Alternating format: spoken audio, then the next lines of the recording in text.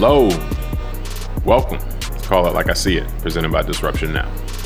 I'm James Keys, and in this episode of Call It Like I See It, we're going to take a look at the recent change in college athletics that has allowed student athletes to make money using their name, image, and likeness, and consider whether we are now on a slippery slope to college athletes being paid salaries from their universities.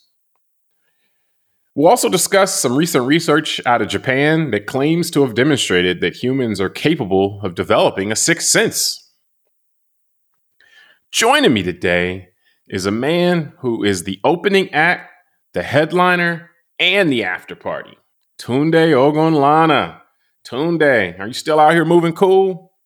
Yeah, man. But that reminds me why I'm so tired all the time. That's a lot of work. It's a lot of work to be the opening act, the headline, and don't forget about the guy cleaning up the stage, Oh, my goodness. Sweeping all the stuff off the floor. Yeah, man. It's a lot of work, man. You're the hardest working man in podcasting, man, and in wealth management. There we go. Not really, but go ahead. All right. Now, we're recording this on September 7th, 2021. And this summer, we've seen a huge change in college athletics because for the first time, college athletes are able to receive compensation, monetary compensation, as opposed to just non-monetary items like scholarships and books. That's as far as what's being connected to them participating in college sports.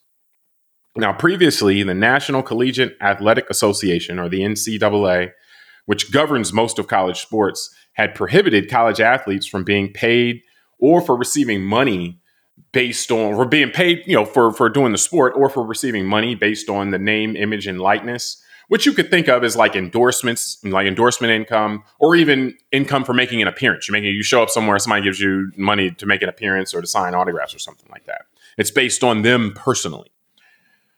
And the NCAA did this while in some sports, the NCAA and the colleges continually opened up new revenue sources for themselves. And some sports, oftentimes considered quote unquote revenue generating sports, started to earn dollar figures in the high millions and collectively in the billions.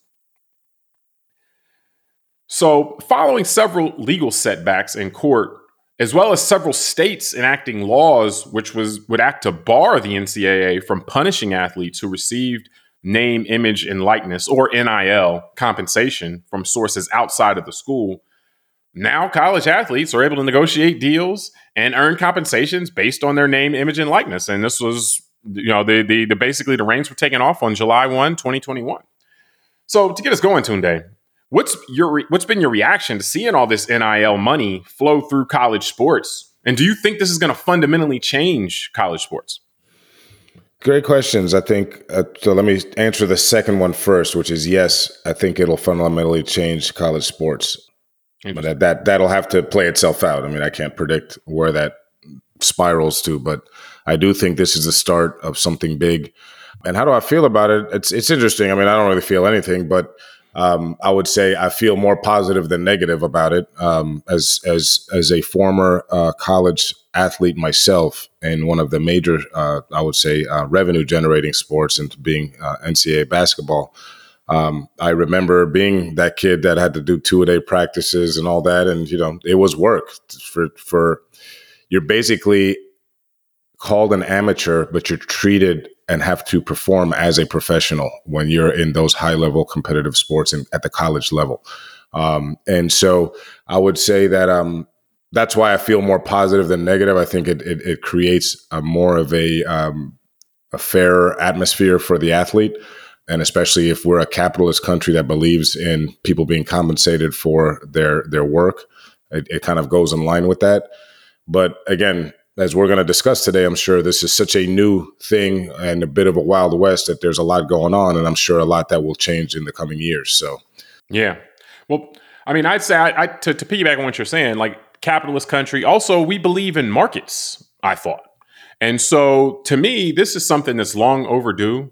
The deal that was set up with the athletes being barred from receiving compensation was formulated in a different time. So I'm not even going to go into whether how sinister it was and whether the people there were trying to have plantations and all, there's a lot of inflammatory rhetoric around it, but it was just a different time. The rules that were set up in the early 1900s, there weren't billions of dollars of TV money flowing through college sports at that time. People would have athletic competitions and sell tickets, and that's it.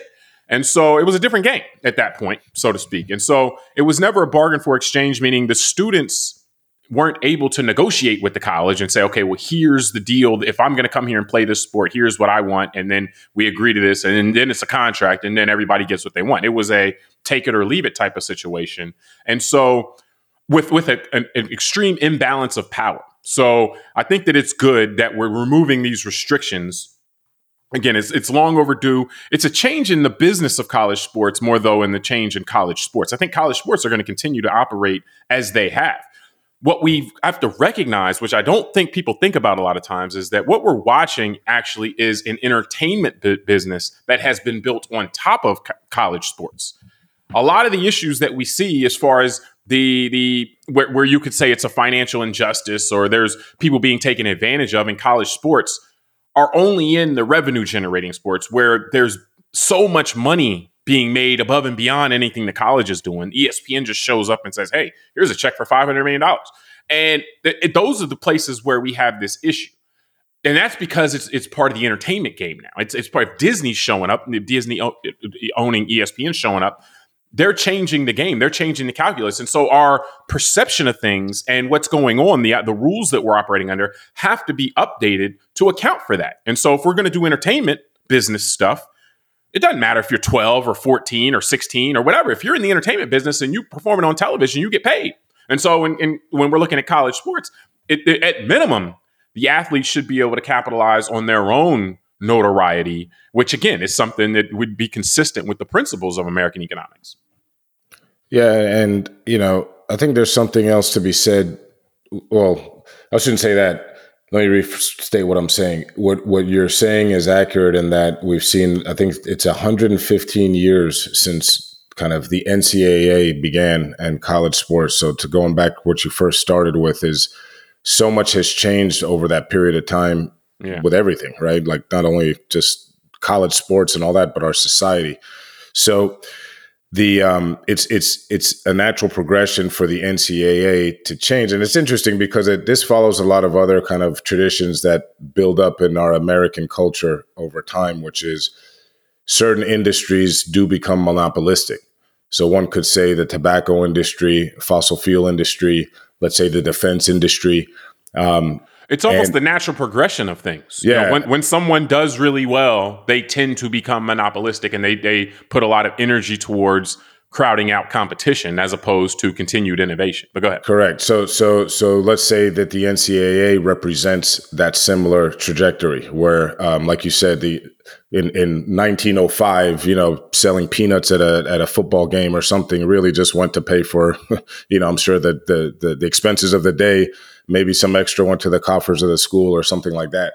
And then that's evolved, like we made the allusion to the other industries, into this massive multi-billions of dollars revenue organization that feels threatened anytime someone has a different idea for how things should be done.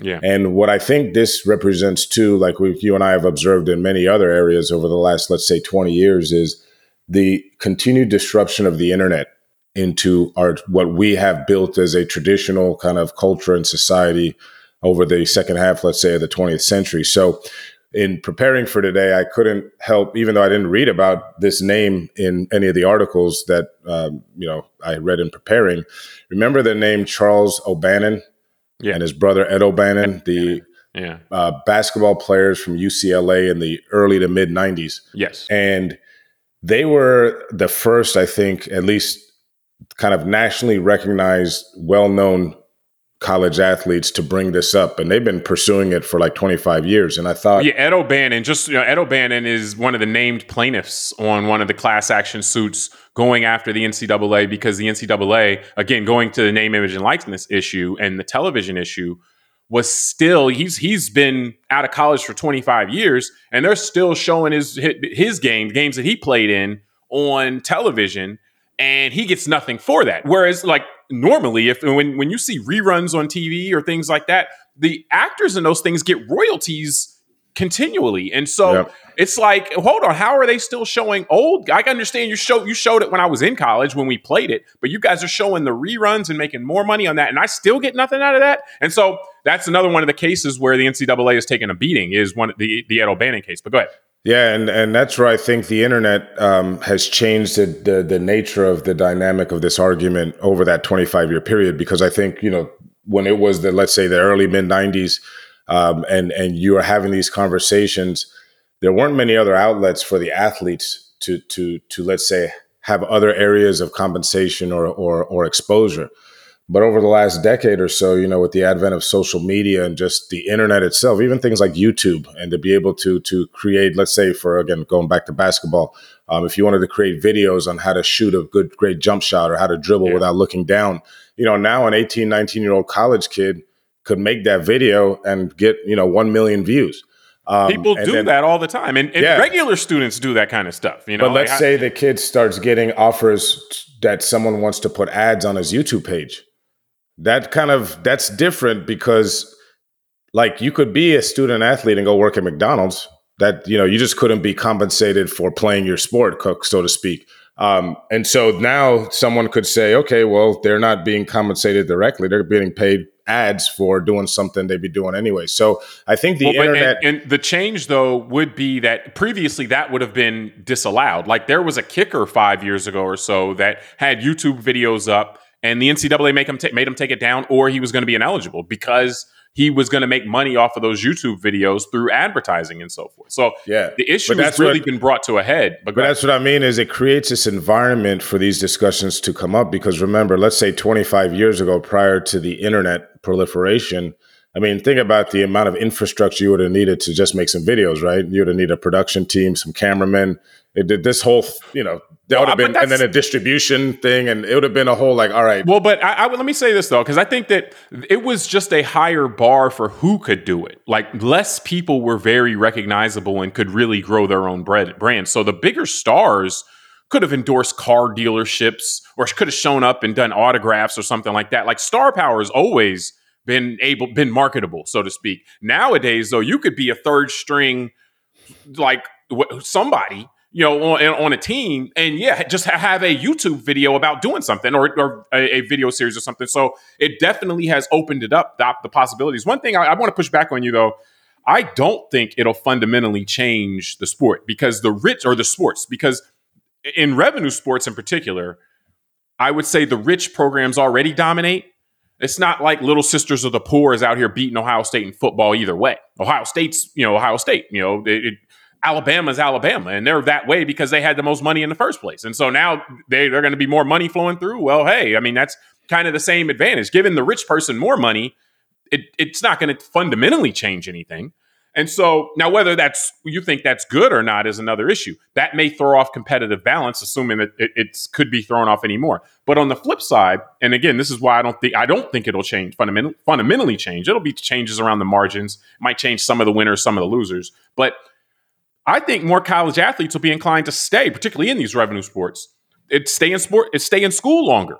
If you may delay going to the NFL for a year if you're making $500,000 a year or something like that, or from showing up at car dealerships or doing appearance fees here and there. You may wait. Or NBA. I'm a marginal NBA prospect, but my family needs money. But hey, I'll just pull in some money here, in college with this name, image, and likeness thing, and I'll stay in school. I'll get my education, and and so that may throw off the competitive landscape also, where schools, without having to spend more money themselves, are able, the students stay longer. That helps out society. People stay longer in school. So I think this could have positive effects as well. But I don't think it, again, fundamentally change. No, because basically the winners in college sports, and any sport, not just the revenue generators, are the ones that have the most commitment, and the alumni have the most commitment. They donate the most money and so forth. So the best swim schools are the ones where the alumni and the school put the most money into the swim team.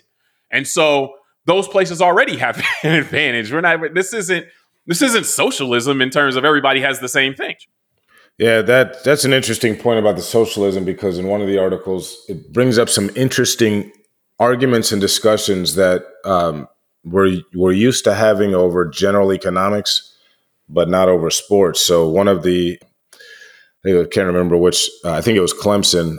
The football coach was saying how he believes that it could create jealousy and unfairness in the locker room because you could have this one-star player commanding all this money, but then the teammates feeling like, you're only this good because you're also on a team. Like, what about us? And so he was kind of saying, he actually used the term spread the wealth around. And I just thought, wow, an SEC football coach from South Carolina is using, sounding like a communist socialist right now.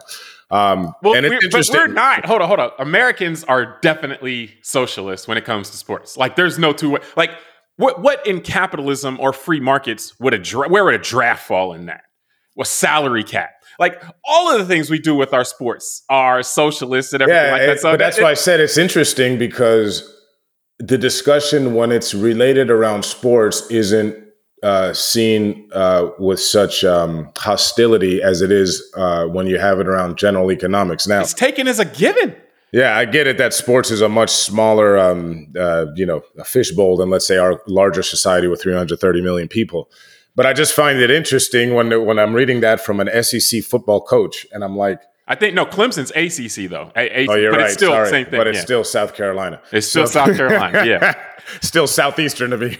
But you're right. It is ACC as a conference. So let me stand corrected. But it's funny that I just was thinking, like, he's right. Obviously, that it takes a lot to create. There's everyone's on the team is getting beat up in practice, working hard, and clearly the star player is the star player, but they're not a star. Not right. What do you mean? But then it's funny, because then I was thinking about the same thing, like with the original spread their wealth around when Joe the plumber was trying to catch Obama, and off guard. It's like when he said, you didn't build if you're a business owner, you didn't build the roads and that got your employees to work, or the schools that educated them. So it's just funny but hold on, Tunde. Yeah. He's not right though. All of sports, that's an issue. Like the stars in football and pro football get paid more. The stars, should Michael Jordan make the same as everybody else on his team? No, I get it. It's just funny that's the way sports work. Locker rooms have survived that pressure, for a long time. No, but that's what I'm saying. It's just funny because it would be like, obviously not a coach, but it would be like somebody in a position of authority saying like, oh yeah, that Wall Street firm, the managing partner, I know he's great at what he does, but why should he be getting $40 million bonus and the secretary only gets, $80,000 salary? It's just funny. So it lets sports be the area that brings these things out, which is funny to me, like versus, other areas. Man. It is. No, it's hilarious. That's always stuck out to me, is how anti-capitalist, anti-market Americans are with sports. And we don't even realize it. Like, if you look at European soccer, the best players go to whoever will pay them the most when they come into the league. Like, there's no like, oh, well, you get drafted by this team, and so therefore you have to go that. If they did that in regular industry, people would be like, are you crazy? I'm not graduating from college and then just going to whatever company drafts me in whatever city they tell me to go to. Like, that's ridiculous. Like, and so a lot of the things we do with sports. And also to add to this, since they don't have the same NCAA stuff, they start letting kids getting paid to play sports at 13, 14. Yeah, exactly. So do we. Hold on. So do we in tennis. So do we. Yeah, like, and so but with sports, we're just funny as Americans. Like, we are all about socialism when it comes to sports, and I can't explain it because people don't even seem to be aware of it. But I do want to keep the conversation moving, though. Like, do you think this is the first salvo in the march toward paying college athletes like just a salary? Like, the school pays them, here, you're going to play sports. Here's your stipend, or here's your, for that. And do you think it should be? Meaning, after seeing this, do you think college athletes should be and or ultimately will be paid? So answer again, yes and yes. So let me break that down. Surprised me there. I thought you were coming on the other side. Well, do I think they should be paid? Yeah, some sort of compensation I think is deserving for what they're doing, right? And so, but we're talking beyond a scholarship. Yeah. No, I agree. That's sort of, beyond current what is considered a compensation, because you're right. Considering today's definition, the NCAA would argue that, paying a full tuition, room and board and books for the average good school in any state could be upwards of, $20,000 to $30,000 a year. Mm-hmm. Then you've got meal plans, you've got other things, compensation. So one could argue that all student athletes on scholarships are getting compensated right now, whereas they do argue. Yeah, the non-student athletes, their families have to pay for all this stuff. So, or they have to go to work and pay for it themselves, the students. So, so one can make that argument, but that's what I was going to say is that. So I do think it will go beyond that, and now we can take that branch of the tree and it can make much more little twigs and branches, because I'm sure there's arguments about, how much should they be compensated? Should there be, I've heard of these ideas for years about creating some sort of trusts, or what do you lawyers have, escrow type of funds where, because they're so young that, let's say the average person were to graduate at 22, even at that age, giving someone a pile of money may not be the best thing. So that maybe it's almost like a deferred compensation plan for an executive. The student athlete gets their money deferred for 10 or 15 years. So maybe by the time they're 35, they can access money that, now they have a family, they're a young professional, and they may be wiser in using those funds. So all those types of compensation to me are discussions are legitimate. And then remind me of the other part of your question. Well, no, that was mainly it. Do you think that it is and should be? And you said both. Like you think that it is and it should be. I mean, for me, I think that one point to remember or to think about with this is that, like, when you talk about revenue sports, you talk about non-revenue sports. The revenue sports are the ones that earn a profit by and large, meaning between attendance money and the money earned in the stadium and the money earned in merchandising and in television, it makes more than it costs to run the program. So with revenue sports, commonly the money that they earn above and beyond goes to the university, goes to subsidize other sports and so forth. But then also goes to things that they think will give them an advantage in their sport. Like they build new facilities for the sport, new locker rooms or new entertainment for the athletes every couple of years, $50 million, centers and stuff like that.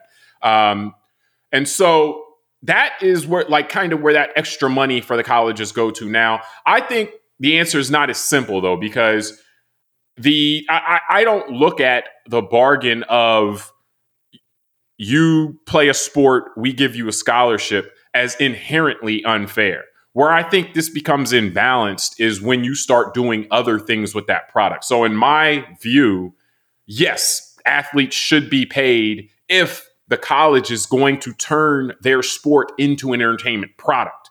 If it's just going to be about intercollegiate competition, then I do believe that adds value to the academic experience, that adds value to the person and so forth. So the original mission, like I said, I'm not even going to have to get into, or I'm going to get into how sinister was, or was it sinister to promote competition, intercollegiate competition and so forth. I think the issue is the TV money and the merch.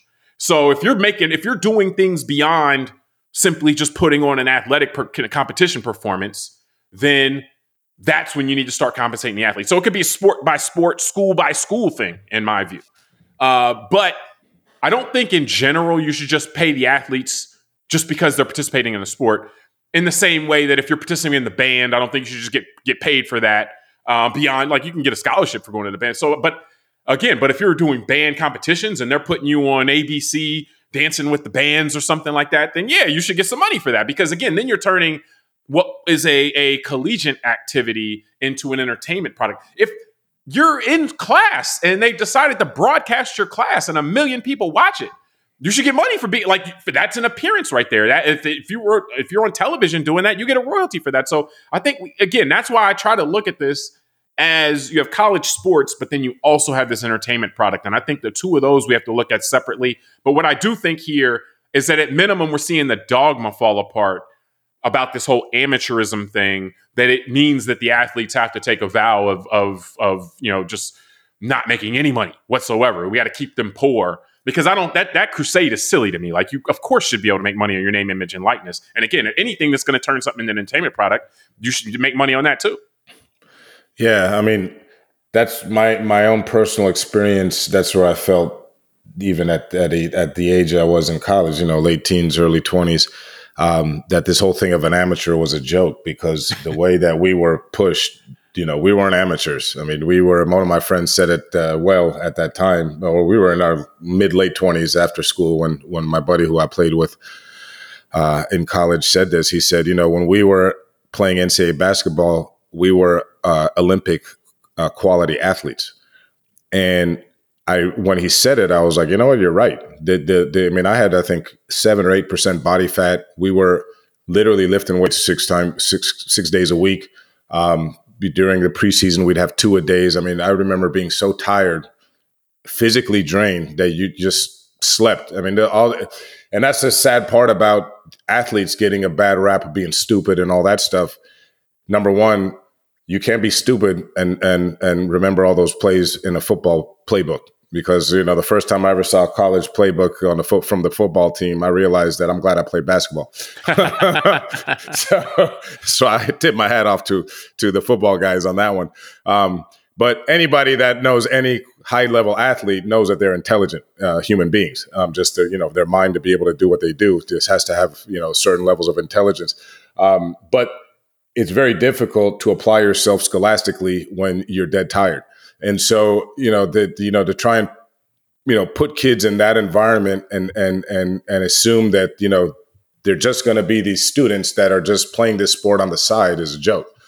And so that leads me to kind of some of the concerns I see, because I saw some of these things when I played. I saw guys getting, paid under the table. I saw guys getting, instead of cash, maybe compensated with everything from sneakers to automobiles. I saw guys getting, their families getting promised stuff from coaches that were then not delivered. So I saw some of that with my own eyes, and there's been well documented over the years when these things have come out into the media. So I could see similar things happening because anytime you have money and young people, there's always room. Well, anytime you have money anywhere, but definitely when you have young people involved, there's room for things to go wrong. And I think right now, where my concern is that there's no regulation within this NIL space yet because it's so new. So I feel like this could be like the Wild West for a while, and we're going to probably hear some crazy stories or bad things happen to people before, I guess, regulators are able to find the seams and the cracks in order to fill them. It's interesting you say that, because I would think that we were in the Wild Wild West before, because when it was something that you weren't allowed to do, then you push it into the black market. And so therefore you actually make it more ripe for exploitation. At least now it's all in the open. So you can't leverage. So in the old days, you could give somebody money and then leverage them and say, look, because I gave you this money, if I tell people you're going to be ineligible, so now you need to do whatever I tell you to do. That kind of thing is removed now. So actually bringing it into the light would clean it up a little bit, at least, again, based on some of the things we say we believe as Americans. Sunshine Law in Florida, even. Like, you bring things into the light to try to get some of the corruption out. Well, I'm not saying that it's bad that it's being brought into light. I'm just saying it's going to, because there's a change, there's going to be opportunists who take advantage of the kind of chaos and the disruption within this change moment. And also the fact there aren't, regulations on how this is going to be dealt with. So one of the things that came to mind, there was a good article that we had in terms of preparing for this that dealt with boosters and kind of the alumni who are wealthy, who usually donate and try and, steer student athletes, let's say at the high school level, of going to their school, their alma mater. And so it talked about, it's funny because this article was about the University of Miami here in South Florida, right? Remember the most people around the country, let's say that are older than 30, can remember that the University of Miami Hurricanes were one of the premier football institutions of the late 20th century. And so this guy is an owner of a gym in Miami, and he's offered to pay the entire Miami roster $500 a month to promote his chain of gyms on social media. Now, for someone outside of South Florida, that might not sound like a big deal, but you and I know how big the Miami Hurricanes are down here, and that I can assume that if you had all these kids and real athletes from the team promoting this guy on social media, he'll probably get a huge following, and that could be great for his numbers, right? So I did the math. $500 a month times, let's say, 100 players is $50,000 a month. So that's $600,000 a year that it may cost him to do this. But if he makes an extra $10 million from, having more people come to his gym, selling more merchandise, blah, blah, blah, then it's a good investment for him. And my point is saying that, so that on its face necessarily isn't right or wrong.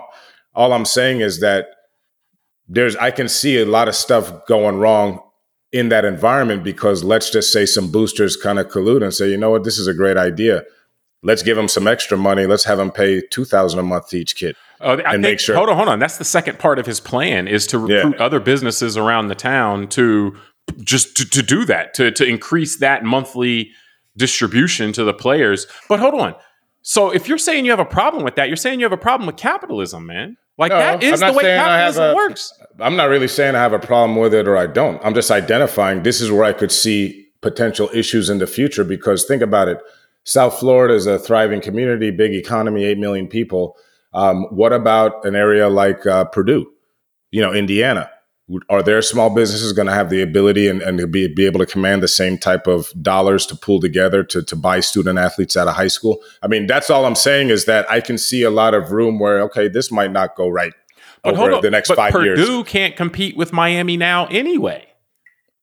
That's what I'm saying. Like Alabama would be able to do that. Ohio State would be. That's my point. The imbalance is already baked in. Like the schools with the resources right now dominate is kind of my point. So yes, your concern is real and is legitimate, but that's how the market system works. Like there are winners and there are losers, and the winners oftentimes are either the big guy or the guy who has the new idea. But I don't want to get bogged down in this. There's one other thing I wanted to mention with this as well, and why I think this is a positive, and that's with Title IX, which deals mainly with making sure that male and female athletes are treated fairly and so forth, that you're not favoring the males or whatever. And so one benefit, I think, to the NIL approach, again, is that you get paid based on from sources out of the school based on your own level of notoriety or ability to market yourself.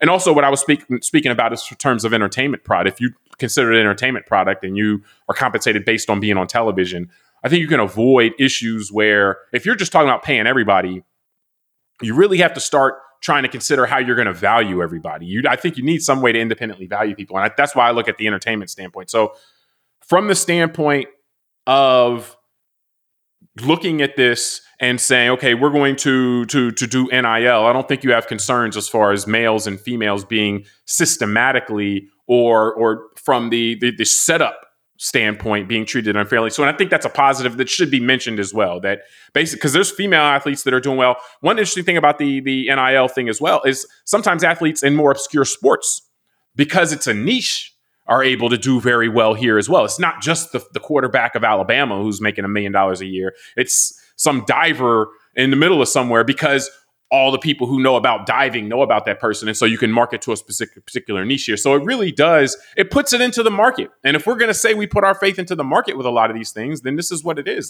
There's going to be consequences that we're not crazy about. There's going to be things that we like about it. And yeah, we can use regulation in the future to try to address things that we may not be comfortable with, that we don't think create a equitable outcome. But ultimately, with market, things sometimes get a little messy.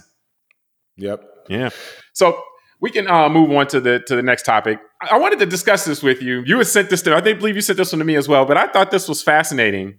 There was this study coming out of Japan, and it looked at basically some scientists from Japan believe they demonstrated that humans can develop a sixth sense of echolocation, which is using sound waves bouncing off of things to determine the relative positioning of things. So if you're in a room, there's a lot of noise being made, your eyes are closed, but because of the way the sound bounces off the walls and other objects, you can identify what's going on in the room without seeing it, meaning the position of things relative to you. Similar to what bats use and so forth when they're navigating in the dark and so forth. So what was your thought on this, on the idea that humans can develop a sixth sense in looking at echolocation?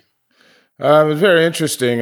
My thought was curiosity and also, I would say, continued march down this road of learning and understanding that we have a lot more going on, like with us as humans, and also just kind of nature and our environment and our connection to it than I think we understand. Yeah. And that we've lost some of these, almost this kind of knowledge, whether kind of a let's say if it's an emotional or intuitive type of knowledge versus more of not so much an intellectual knowledge about the environment. And then the other thing it made me think about was a documentary I saw years ago about a kid named Ben Underwood. So if you can Google the kid up.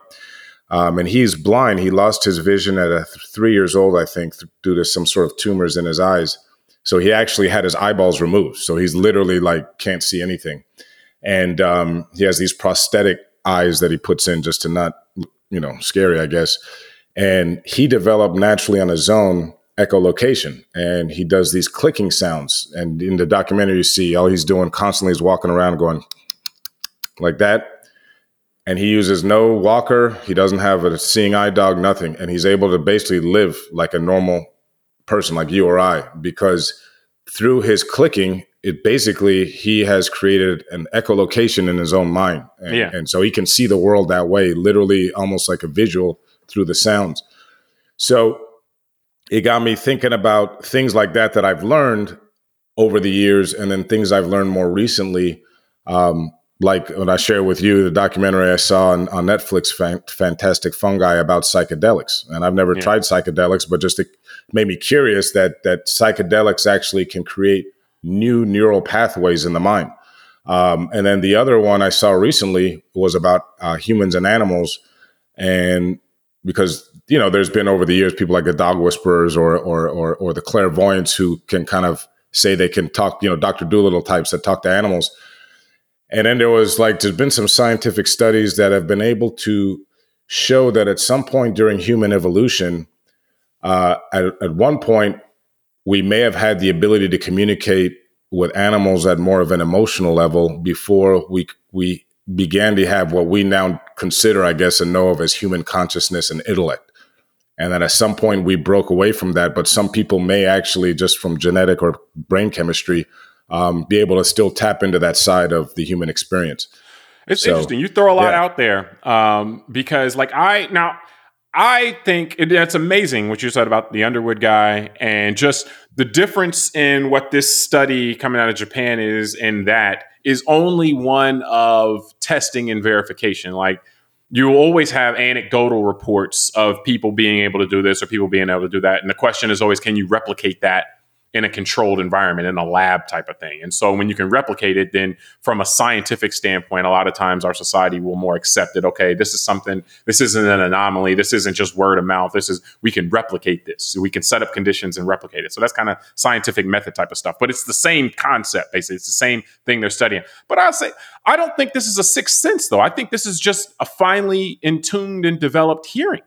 Your hearing is based on perceiving vibrations around you, and that's what this is as well. I think it's more in tune, more developed than what we may walk around with normally.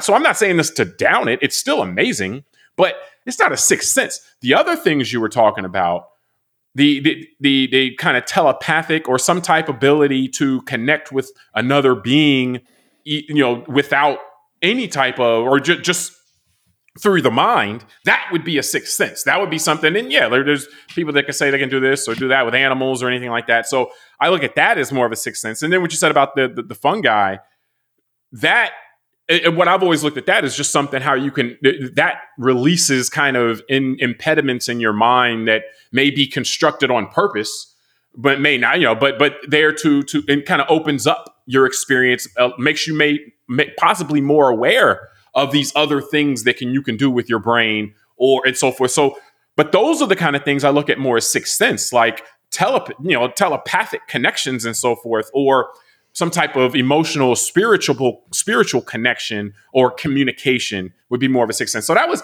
like I said, I kind of pushed back, like, hold on, this is just good hearing. This is hearing is vibration. But it's different, because think about what they're saying. Echolocation, you're talking like bats and shark type of stuff. So it isn't just good hearing. It's actually being able to have a different type of sense of the world, like our environment, that we kind of can't comprehend, like you and I right now in our normal state of being. I disagree.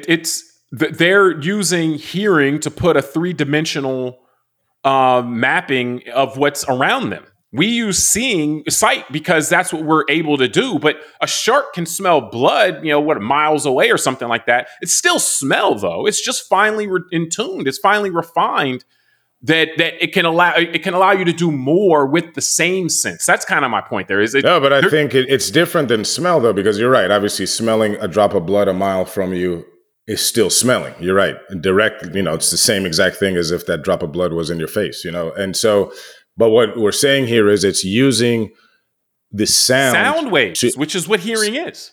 No, but using the sound waves to create the same ability, like you're saying, the light waves allow your eyes to do. So it's actually taking a different thing, like sound and vibration, versus light waves, like. Well, no, but we take sound in ourselves. Here's the difference, basically. It's allowing you to make a 3-dimensional creation in your mind about your environment through sound versus light. But it's not a sense, is what I'm saying. That it's still the sense of sound. It's not a different sense. But it's allowing your mind to create a different, to receive it differently, to create an image in your mind with sound. But what I'm saying is that's normal. Not a sense. You're not sensing anything new. You're able to do something more with the sense you already have. It's essentially saying lots of animals know how to make sounds verbally. Dogs can bark, but they can't articulate words the way we can. So we both have the ability to do that. We can just do more with that. And so that's what it is. So that goes back to what we're saying about even things like the animal whispering and all that, because one could extrapolate that out, right, to other things that humans have dealt with for eons. Things like ghosts, supernatural activity. I mean, it's funny because my wife always gets massive headaches right before it rains. Something about the pressure and this and that, and I don't get them. Mm-hmm. But just her body is wired maybe to react to the Earth's magnetic field different than me, basically, based on how it rains or whatever. So what I'm saying is that these are things, that's what I'm saying is that these are things that most likely are in us and have been in us since we've evolved out of being primates. The difference is that because our brain, our conscious brain can only handle so much. As we filled up our consciousness with other things like language and emotional states and all that, we've probably, minimized the ability to... It also optimizes. Think about it like this. It also optimizes. So if our sight wasn't as good, and you see this, like the example you gave with Underwood, when your sight isn't as good, your brain then looks to your other senses in order to figure out how to, enhances those, or really maybe not enhances, but enhances what it can do with those in order to compensate for that. And so, but again, that's the only thing I like, and we don't have to get bogged down. I just, like when you said there are some animals that can sense the Earth's magnetic field and navigate with that. Like that to me, that's something that we're not doing at all. Like it's not like we're doing it, but we're not doing it that well. Like we're not doing that at all. Or the ghosts and some kind of spiritual. I think there's a whole bunch going on more than what we know. So. Well, it's a good example too that you and I probably have seen, or not probably, we have seen, and I'm sure a lot of the audience may have seen it. I'm sure you can get a YouTube video. You ever see those guys back in the days that would find water with a stick? Like literally, what I'm saying, like walking through a field, and that's what I'm saying. Like that's like something humans did, like normal. Yeah. Like, how do you find water? Like literally, like me and you sitting there stranded out there in the middle of nowhere. I mean, we couldn't find water like that. We're just not in tune with that. That's a heightened that's what I mean. Ability of either they can hear something or they can feel something. Or maybe a magnetic field thing. Like maybe they have just a sense of certain where the earth, pools liquid. I don't know. Or maybe how the earth is shaped where water would pool, right? Or under the ground. And that's what I'm saying is that, like, you and I are equipped with that because we're human beings. It's just that we have never like tapped into that or been taught how to do it. And so that's why need really to life or death. You better learn this or you're going to die type of thing. Yeah. And I mean, it's like even with, the pandemic's been interesting because it's brought up all this stuff about our healthcare and all that again. And it's just a reminder that almost every human ailment, there has been a cure found in nature by humans over thousands of years. The different, going back to mushrooms and fungus, the different ways. I mean, I remember we did the thing about vaccines. The earliest vaccines were when people would let fungus grow on bread, and then they would put that moldy bread on a wound. Yeah. I mean, people understood thousands of years ago that kind of nature between certain bacteria and certain natural things, and then our bodies. And so But you shouldn't even put it in the terms that we use it, because they didn't understand it as bacteria. Yeah, that's what I was going to say. They understood it in terms of the interaction of different things of nature. Yeah, and that's what I was going to say. I was just about to say that they didn't have PhDs and research books filled with stuff, right? They couldn't put a name like we can to a molecule and how it affected another molecule, but they understood. And this goes back to maybe some of that Eastern way of thinking of the flows of energy and kind of just that kind of spirit of life that is something I think we've lost in this kind of Western industrial age of and you shouldn't machinery. Overstate it, though. You shouldn't overstate it, because not everyone in ancient times, older times, understood that stuff. True. Certain cultures did, and because the world wasn't as connected, those cultures did, other cultures didn't, and like you either were in a culture that did, or you're in a culture that stuck leeches on you. And you just had but to even roll with that. Even leeches, in their way, it was an understanding of something, right? That now they may have over applied. Well, tell me this: do you think that humans could realistically be able to develop other, like, true sixth senses in our lifetime? Like, that there's anything that either we'll see develop, or that has been developed and we'll understand it a little better? Or what do you think? Do we have any? On the horizon? I would have said an unequivocal no before, but as I've been enlightened and kind of exposed just through watching documentaries and things to things like these psychedelics, like I've never tried one, but I used to think, okay, that's just for real drug addicts, right? Like people that just trying to get a kind of high that I'm scared to get. You know what I mean? Like now I'm like, okay, because I'm watching how they're now, medical science is showing all these benefits to people with PTSD and traumatic things. And basically the true ability for these things to create neural pathways in the mind and like create neurons. And it's just like, wow, this is interesting. Like not to say like, I want to do this because I want to have a new high or something like that. But this is actually fascinating from a kind of your brain chemistry standpoint. Yeah, exactly. There are people that believe that the medicinal mushrooms, the psychedelic mushrooms, are connected in some way to the development of consciousness in general. Yeah, like you go back 2 million years or whatever, or however long, like that is there's a connection there basically, and how you get from a chimpanzee brain to a human brain. There's something there, or whatever, some other older hominid type of thing. So I think that... put it this way. That's my point. I'm open to all those ideas now, where just a few years ago, I would have said you're crazy for saying that. But through what I've learned, it's like, okay, well, that's not, I've seen crazier things actually be proved right. So, I assumed when I was preparing for this, I assumed that you would find some way to work in the Force and a Star Wars reference in this part. But I was wrong. You surprised me once again. Yes, unfortunately, I haven't. Yeah. I'm disappointed in myself, actually. Now you've upset me. We may have to do this whole show over again. Audience, I apologize. But I think that... Because I was thinking about where to put in that a Sith only deals with absolutes. But we can't in this one because there's no absolute with the Sixth Sense. You have the whole Force. The Force would conceivably be a Sith.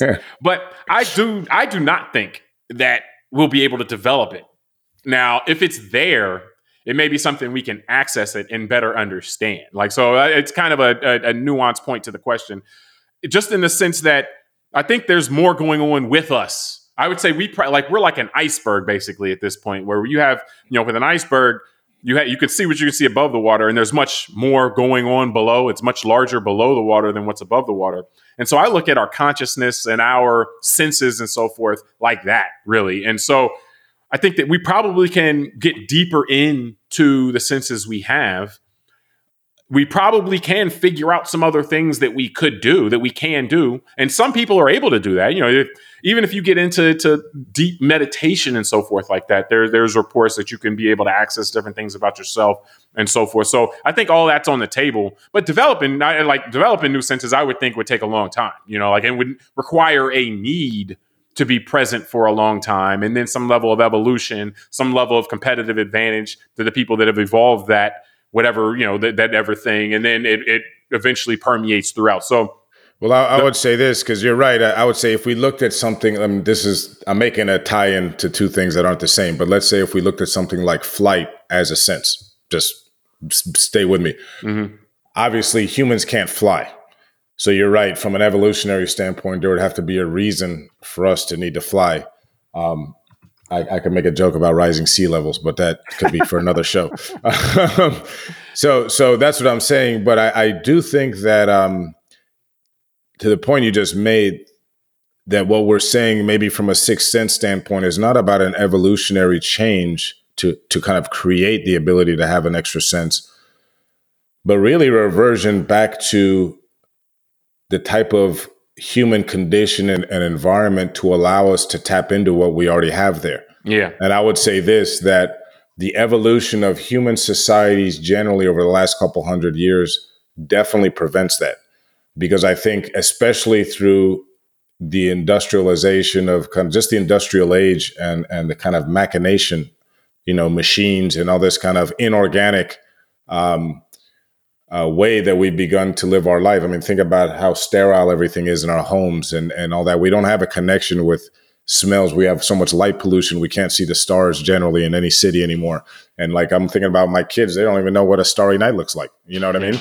And I really haven't seen one since the 80s, since I was a kid and used to go to the mountains of North Carolina and sit there and watch shooting stars. I mean, my kids have never seen a meteor or a shooting star. So even in my short life of 40 something years, I'm already seeing that each generation is losing a little bit more of connection to nature. And I don't know if we can reconnect in the way that we live today, because one thing that is permeating us as a human society today is stress.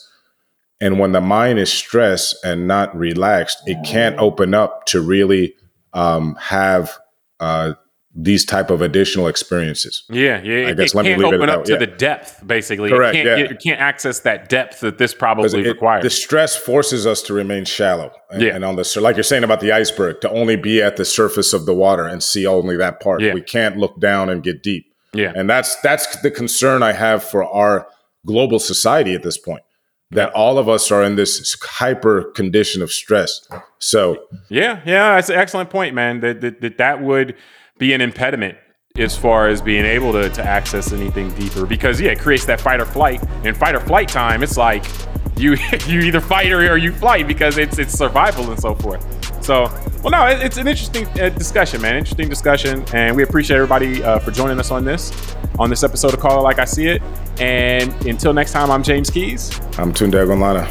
All right, subscribe, rate, review, tell us what you think, and we'll talk to you next time.